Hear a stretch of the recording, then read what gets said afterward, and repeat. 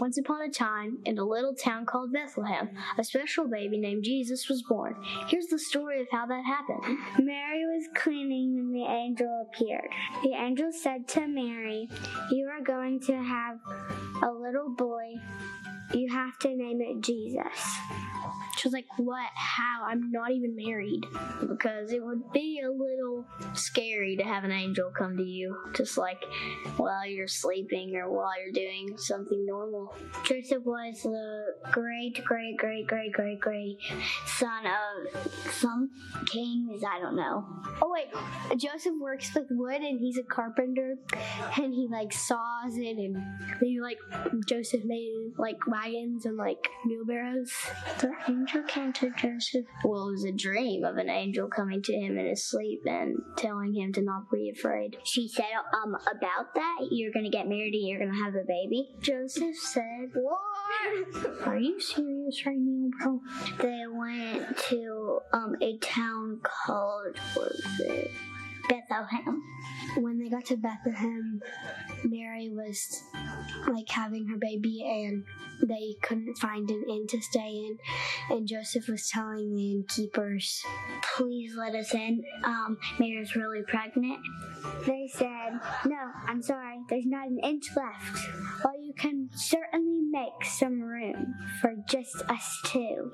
I'm sorry, but we don't have any room. There's barely any space left." Mary was pacing and acting calm. Like, she looked calm, but she definitely was not calm because she's having a baby and there's nowhere for her to stay. So baby Jesus was born in a stable with animals. There was, of course, a donkey. And sheep and cows. Is that a horse or a... That's a horse, right? A flamingo? There could be like one or two turtles, maybe. Smells like P-O-O-P. Cow smell awful. It's gonna smell like even worse than that if you know what cow smells like. Stinky. Angels visited the shepherds and they were like, what is that? It was very bright. They said, Mary's going to have a baby. Jesus is here or something, like the Messiah? Go to the barn in Bethlehem to see. I guess they had to bring their sheep. Well, they're very responsible with their sheep, so they brought their sheep. The wise men said, "Are we there yet? We're not even in Bethlehem." They brought gold, myrrh, and frankincense.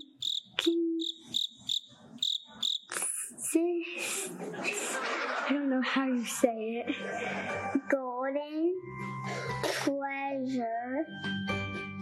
I can't remember the last one. They also should have brought diapers, a rattle, and like a teddy bear. I don't think diapers even exist back then. Well, I would have brought him a big dinosaur toy because most little kids like either tractors or dinosaurs. That's what I'd bring him.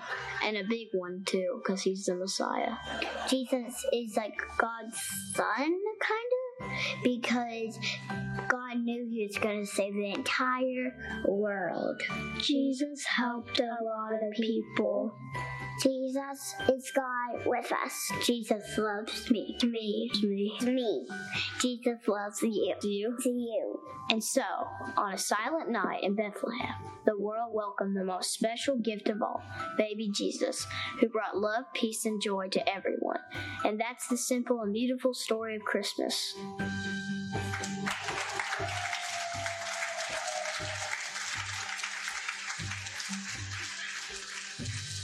That was absolutely amazing. Thank you, everyone that's here in here that helped with that. That was so fun. That was amazing. Well, if you haven't been able to tell already, we like to have fun around here because we've learned that the thing that gets us through the amazing days and the hard days is this community that we have. And so if you're new here today, if we haven't met you before, welcome.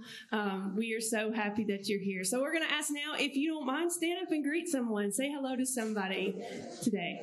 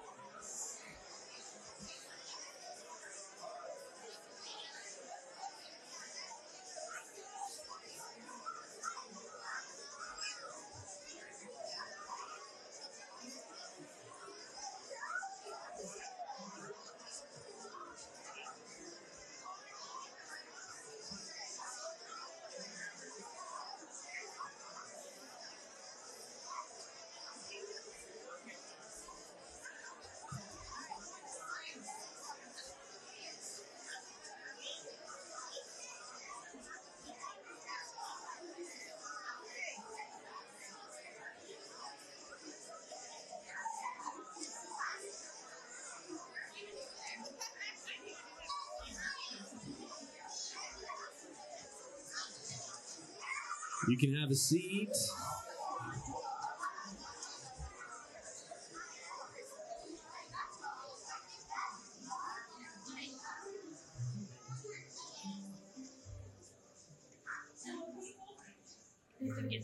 To a people longing for hope and yearning for deliverance, the prophet Isaiah declared, "The people who walked in darkness have seen a great light. Those who lived in a land of deep darkness, on them light has shined. For a child has been born for us, a son given to us. Authority rests upon his shoulders, and he is named Wonderful Counselor, Mighty God, Everlasting Father, Prince of Peace." Today we come seeking hope, peace, joy, and love, and we find these things in a child. God made flesh as a baby in a manger, a baby who is both beginning and the end of our salvation, who dwells with us even now, our Emmanuel, God with us. You guys will join us with what's on the screen here. We live as a people in the in-between, who celebrate the arrival of the light that shines in lost and broken places, as we wait for the day when we will live in the fullness of God's kingdom. We light this candle in remembrance of the love that transforms us and Jesus Christ, our wondrous light. May the light burning in our hearts guide us, comfort us, protect us, and tend us in all seasons and circumstances, reminding us that day and night, in the light and in the darkness, God is with us. Our salvation has come. Amen. Let's stand again.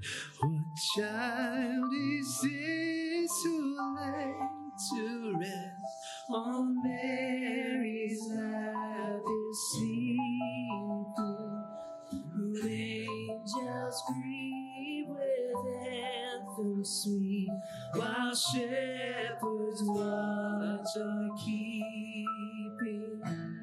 This is Christ the King, whom shepherds guard and angels sing. Haste to bring him home, the babe, the Son of Mary. Nails and spears shall pierce him through, the cross he bore for me and you. Hail, hail, the Word made flesh, the babe, the Son of Mary. This is Christ the King, whom shepherds guard and angels sing. Haste, haste to bring him Lord, the babe, the Son of Mary. So bring him incense, gold, and myrrh. Come, peasant king, to own him. The King of kings, salvation brings. Their loving hearts enthroned. This is Christ the King, whom shepherds guard and angels sing. Haste, haste to bring him home, the babe, the Son of Mary. This is Christ the King, whom shepherds guard and angels sing. Haste, haste to bring him Lord, the babe, the Son of Mary. The babe, the Son of Mary. One more time. The babe, the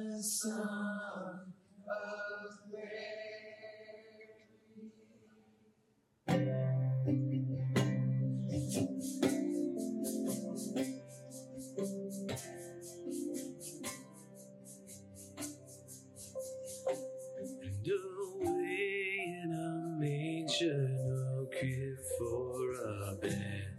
The little Lord Jesus laid down his sweet head. The stars in the sky looked down where he lay. The little Lord Jesus asleep on the hay.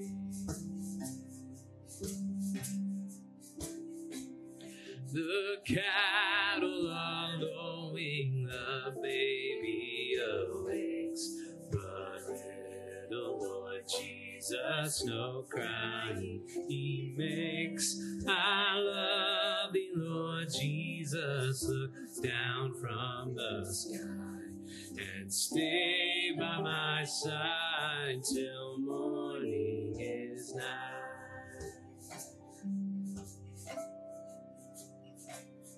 Be near me, Lord Jesus, I ask thee to stay close by me forever and love me, I pray. Bless all the dear children in thy tender care, and fit us for heaven to live with thee there. You can have a seat.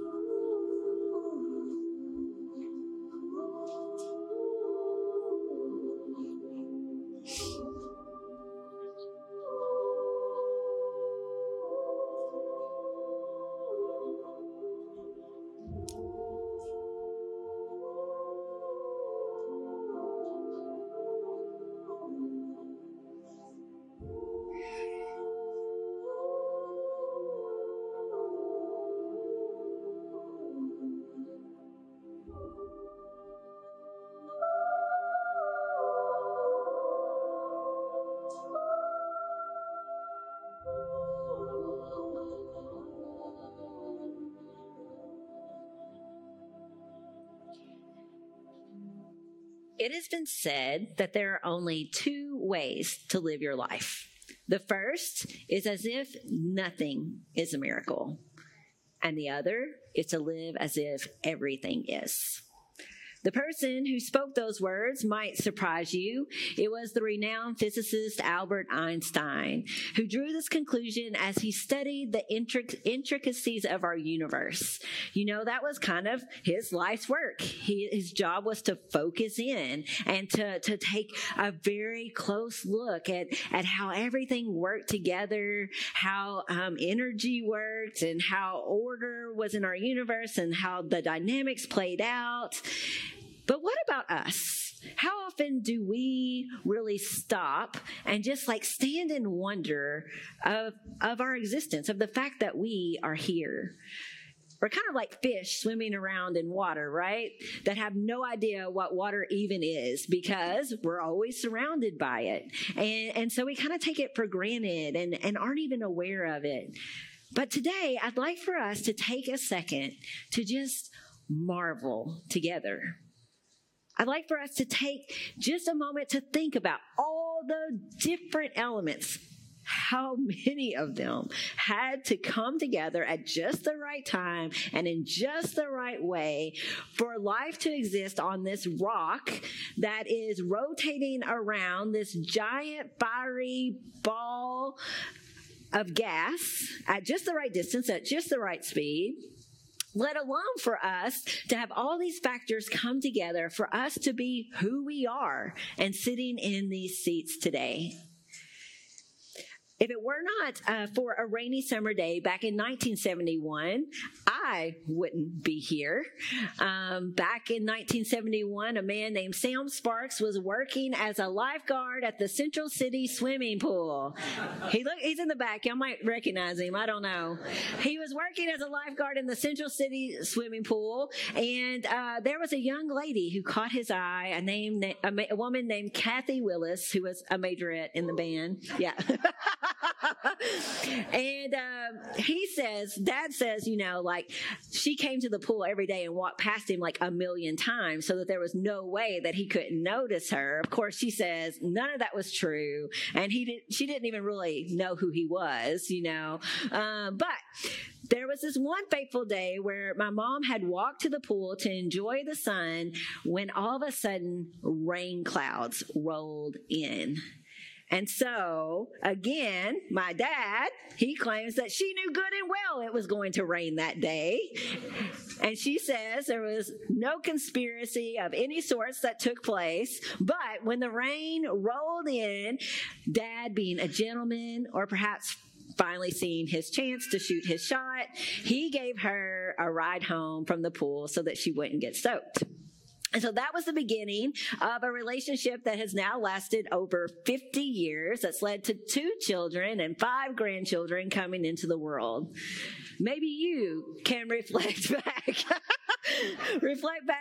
Maybe you've heard the story of your parents coming together, their love story. And you can maybe finish the sentence. If it were not for blank, I wouldn't be here today.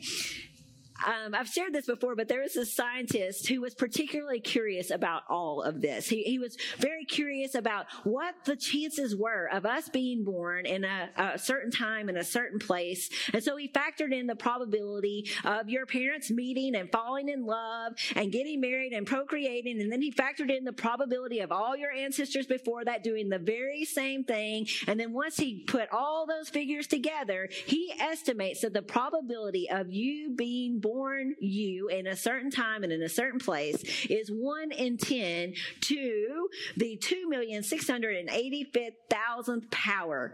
That is a lot of zeros, you guys. It's an astounding number, so much so that at the end of his calculations, he could only conclude this. He said, a miracle is an event so unlikely as to be almost impossible. And then to underline what he's trying to get across, he says, by that definition, I've just shown that.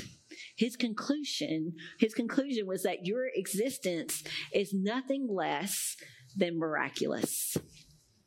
Now, I'll be honest with you guys. When I hear the word miracle, I get a bit skeptical.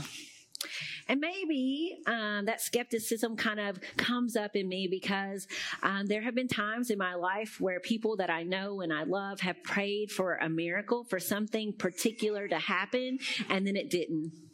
And they've been left hurting, asking God, like, where were you? Why didn't you step in and take care of this for me and my family?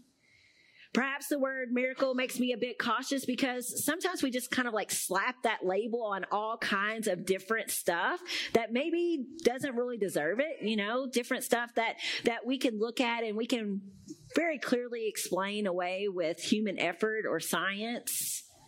But what if we have tended to define a miracle in a way that's a bit misguided? Perhaps we've defined miracle as either being something that God totally does on his own or something we pull off just by human effort, when in reality a miracle is neither one or the other, but rather both. What if miracles are designed to be a partnership between the divine and humans, between God and us people? What if God desires to work through the miracle of who he made us to be to work his miracles in the world? 2,000 years ago, that's precisely what happened. A miracle. All Advent long, we've been saying that miracles happen where God's hope or God's heart and our hope collide in ways that we never saw coming, right? In ways that we never could have expected. And so what is God's heart? Well, quite simply, God's heart always and everywhere across all of time is simply to love his children. He created us, handcrafted us in his own image.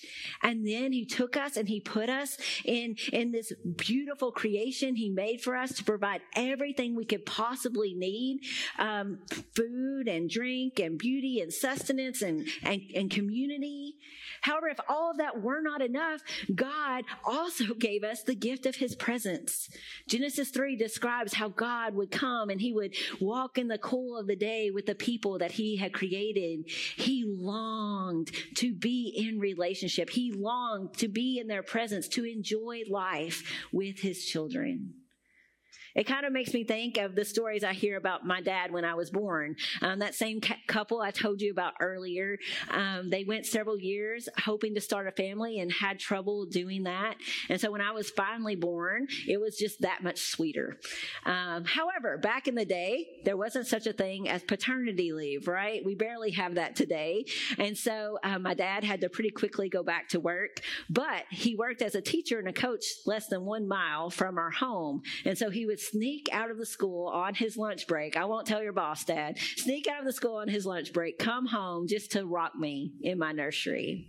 He wanted to be as close to me as he possibly could. He wanted to spend as much time as he could spare.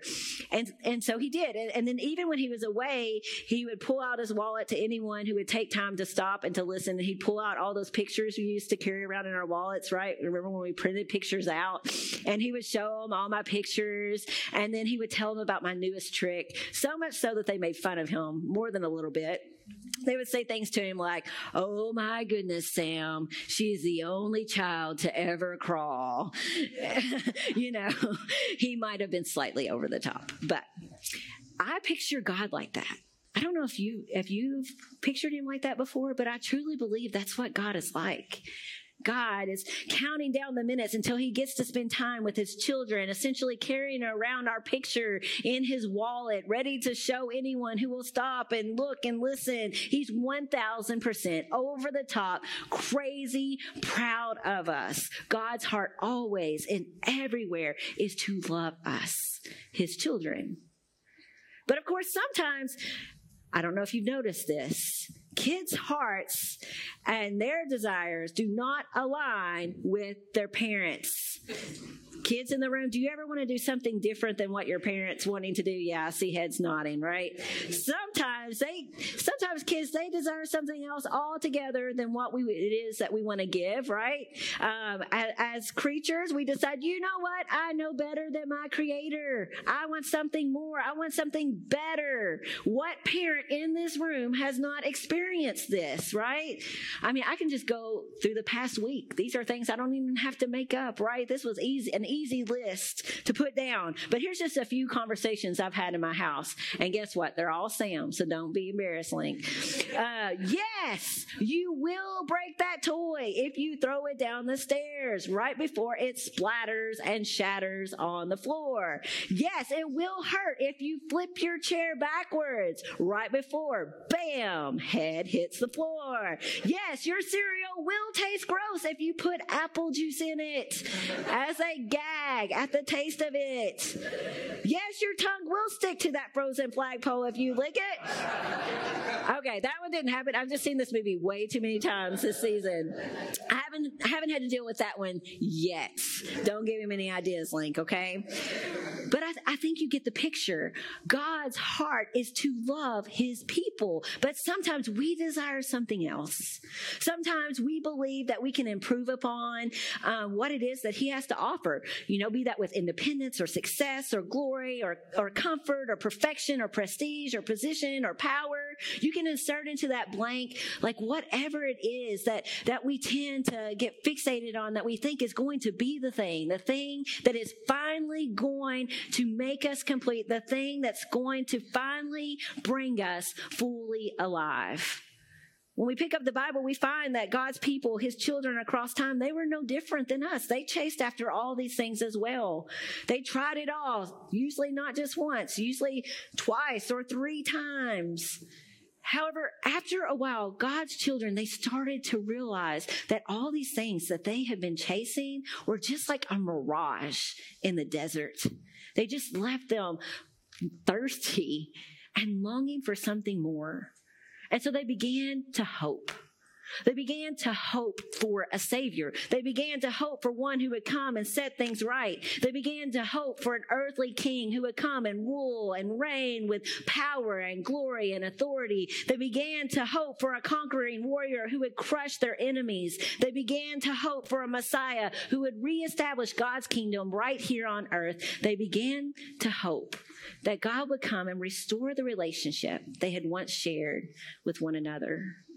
For hundreds of years, they waited. And then God's heart and their hope collided in this unexpected way that absolutely no one saw coming. Not in a palace amongst a royal family with bestowed power, position, and prestige, but in a backwoods village in the womb of a teenage girl who was clothed in humility. God decided to work through the miracle of this young girl's existence to work this miracle that would alter all of creation. This is what Luke 1 says. In the 6th month of Elizabeth's pregnancy, God sent the angel Gabriel to Nazareth, a town in Galilee, to a virgin pledged to be married to a man named Joseph, a descendant of David. The virgin's name was Mary. The angel went to her and said, "Greetings, you who are highly favored. The Lord is with you." Mary was greatly troubled at his words and wondered what kind of greeting this might be. But the angel said to her, "Do not be afraid, Mary. You have found favor with God. You will conceive and give birth to a son, and you are to call him Jesus. He will be great and will be called the Son of the Most High. The Lord God will give him the throne of his father David, and he will reign over Jacob's descendants forever. His kingdom will never end." Notice, it is God who takes the initiative. It is God who comes to her. His love absolutely could not let him stay away from us. But while God takes that first step, he immediately looks for a person to partner with. He invites Mary to become a part of this miracle that he wants to work in the world, even though she has some very serious and valid questions. Luke goes on, "How will this be?" Mary asked the angel, "since I am a virgin?" The angel answered, "The Holy Spirit will come on you, and the power of the Most High will overshadow you. So the Holy One to be born will be called the Son of God. Even Elizabeth, your relative, is going to have a child in her old age, and she who was said to be unable to conceive is in her 6th month, for no word from God will ever fail." "I am the Lord's servant," Mary answered. "May your word to me be fulfilled." Then the angel left her. God and Mary in this together. The Holy Spirit enabling her to be and to do more than she ever could all by herself in order to bring about the biggest miracle ever, the incarnation. God becoming one of us, the divine joined with human flesh, Jesus, who came to show us up close so we couldn't miss it, what our God's love looks like with his words and his actions and through his life and death and resurrection. You see, when people had hope for a Savior, their expectations, their hopes, they had been far too small. They had hoped that God would send another mere person to lead them, a person like Abraham or Moses or Joshua or David before. But the miracle of the incarnation is that God did not send another person. He did not send another prophet. He did not send another priest. He did not send another king to be his representative in the world. But rather, he showed up in person himself as a person to start mending all that had gotten broken. But not against us and not without us, but rather with us as his partners. It started with Mary as God used the miracle of who she was, this willing, humble, brave, faithful servant, to be the conduit through which the hope of the world would come.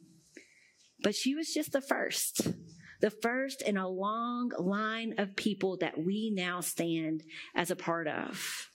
God's heart is to love his people, and now he who came in person partners with persons to extend his love to the world. We, his church, his children, we are the flesh that he now indwells through his Holy Spirit to get that job done. Miracles happen as we allow God to work through the miracle of who we are, our gifts, our abilities, our experiences, our passions, our personalities, our opportunities, to extend hope to others in ways that they could have never dreamt up. You might think that you don't have much to offer or that it wouldn't really make a difference or would just be a drop in the bucket, and so why bother? But your presence has consequences. Your life yields an impact, and in partnership with God, that impact is good. And so how about it? Where does God's heart and the world's hope collide in you? What are the kinds of miracles that our God is inviting you to be a part of? The United Methodist Children's Home partners with God to work miracles all the time, every day across our state. For example, they were a part of a miracle that happened in my family 5 years ago when we all of a sudden, out of nowhere, had the opportunity to adopt a child. And we only had 2 short weeks before he was born. And somehow they stepped in and helped us be ready to receive him. One of the many services, this is a very small thing that they do, is they provide home studies that help families prepare to welcome a child. And so they came alongside us. They helped us jump through all the hoops, which are many if you've adopted, at warp speed so that we were able to bring Sam right home with us. But again, that's just one of the many things they do. They also have a residential treatment program for kids and youth who've experienced neglect and abuse. They have case management and mental health counseling for kids and teenagers. They have a transitional independent living program for kids that have aged out of the foster care system to help them learn how to live on their own, and so much more. But all of this happens because there are people, there are counselors, and there are social workers, and there are administrators, and there are generous people who are willing to allow God to use the miracle of who they are to work this miracle of God's love in the lives of these youth and children who have absolutely no idea where their help is going to come from. Julie Hager Love is one such person. She serves as the director of the Children's Home, and she actually has a message for us today. So let's watch together. Take 2. Hi, Broadway. I'm Julie Hager Love, President and CEO of your Kentucky United Methodist Children's Homes. We are so thankful that we are the recipient of the Christmas offering for your church. You are making a difference and helping us to live into our mission, which is to serve Christ by providing for the physical, emotional, educational, and spiritual needs of children and families. And I saw that embodied today as we celebrated a graduation for 2 of our young men from high school. They're in one of our residential programs, and we had decorations and a cake, and all the staff came together from all our departments to celebrate these 2 young men, to talk to them about how proud we are of them, how they have incredible potential, and how we know they will do great things, and the best is yet to come for them. You've made a difference in their lives, and you're helping us make a difference in the lives of all those we serve, from our residential programs toward all our community-based services where we're working to prevent child abuse and neglect. Thank you so much. Today you have the opportunity to partner with the Children's Home in the miracles God is working through them, through your gifts in the special offering. We'll give that in a few minutes. And if you'd like to give to the Children's Home, you can put it in the special offering envelope that's down on the floor in front of you, or write a special offering on the memo line. You can also give through the app. But before we do that, what I'd like to do is just give us the chance to stand in awe and wonder for a moment. We're about to rush into all kinds of things, right? Parties, gifts, food, celebrations, which are great. But before all that, let's just stand and marvel for a moment at the miracle of who Jesus is. Emmanuel, God with us. The light that is always and everywhere shining in the darkness of our world. The Gospel of John paints this beautiful picture of the one who was laid in a manger 2,000 years ago. It says, "In the beginning was the Word, and the Word was with God, and the Word was God. He was with God in the beginning. Through him all things were made, and without him nothing has been made that has been made. In him was life, and that life was the light of all mankind. The light shines in the darkness, and the darkness has not, and it cannot, and it will not overcome it. And then John goes on to say this, the Word became flesh and made his dwelling among us. We have seen his glory, the glory of the one and only Son who came from the Father, full of grace and truth. It is him that we celebrate today. And so as the band comes back to play for us, let's pray. Lord God, we're so grateful for your love that just can't be contained. Your love that overflowed as you created us. Your love that overflowed as you pursued us even when we turned away. And your love that overflowed as you became one of us and walked beside us and experienced life just like us so that there could be no separation ever between us again. Lord God, as we continue to worship today, may we feel the warmth of your love and your light. And may that just be at work in our lives. May that love and light flow to the places where we need it very most today.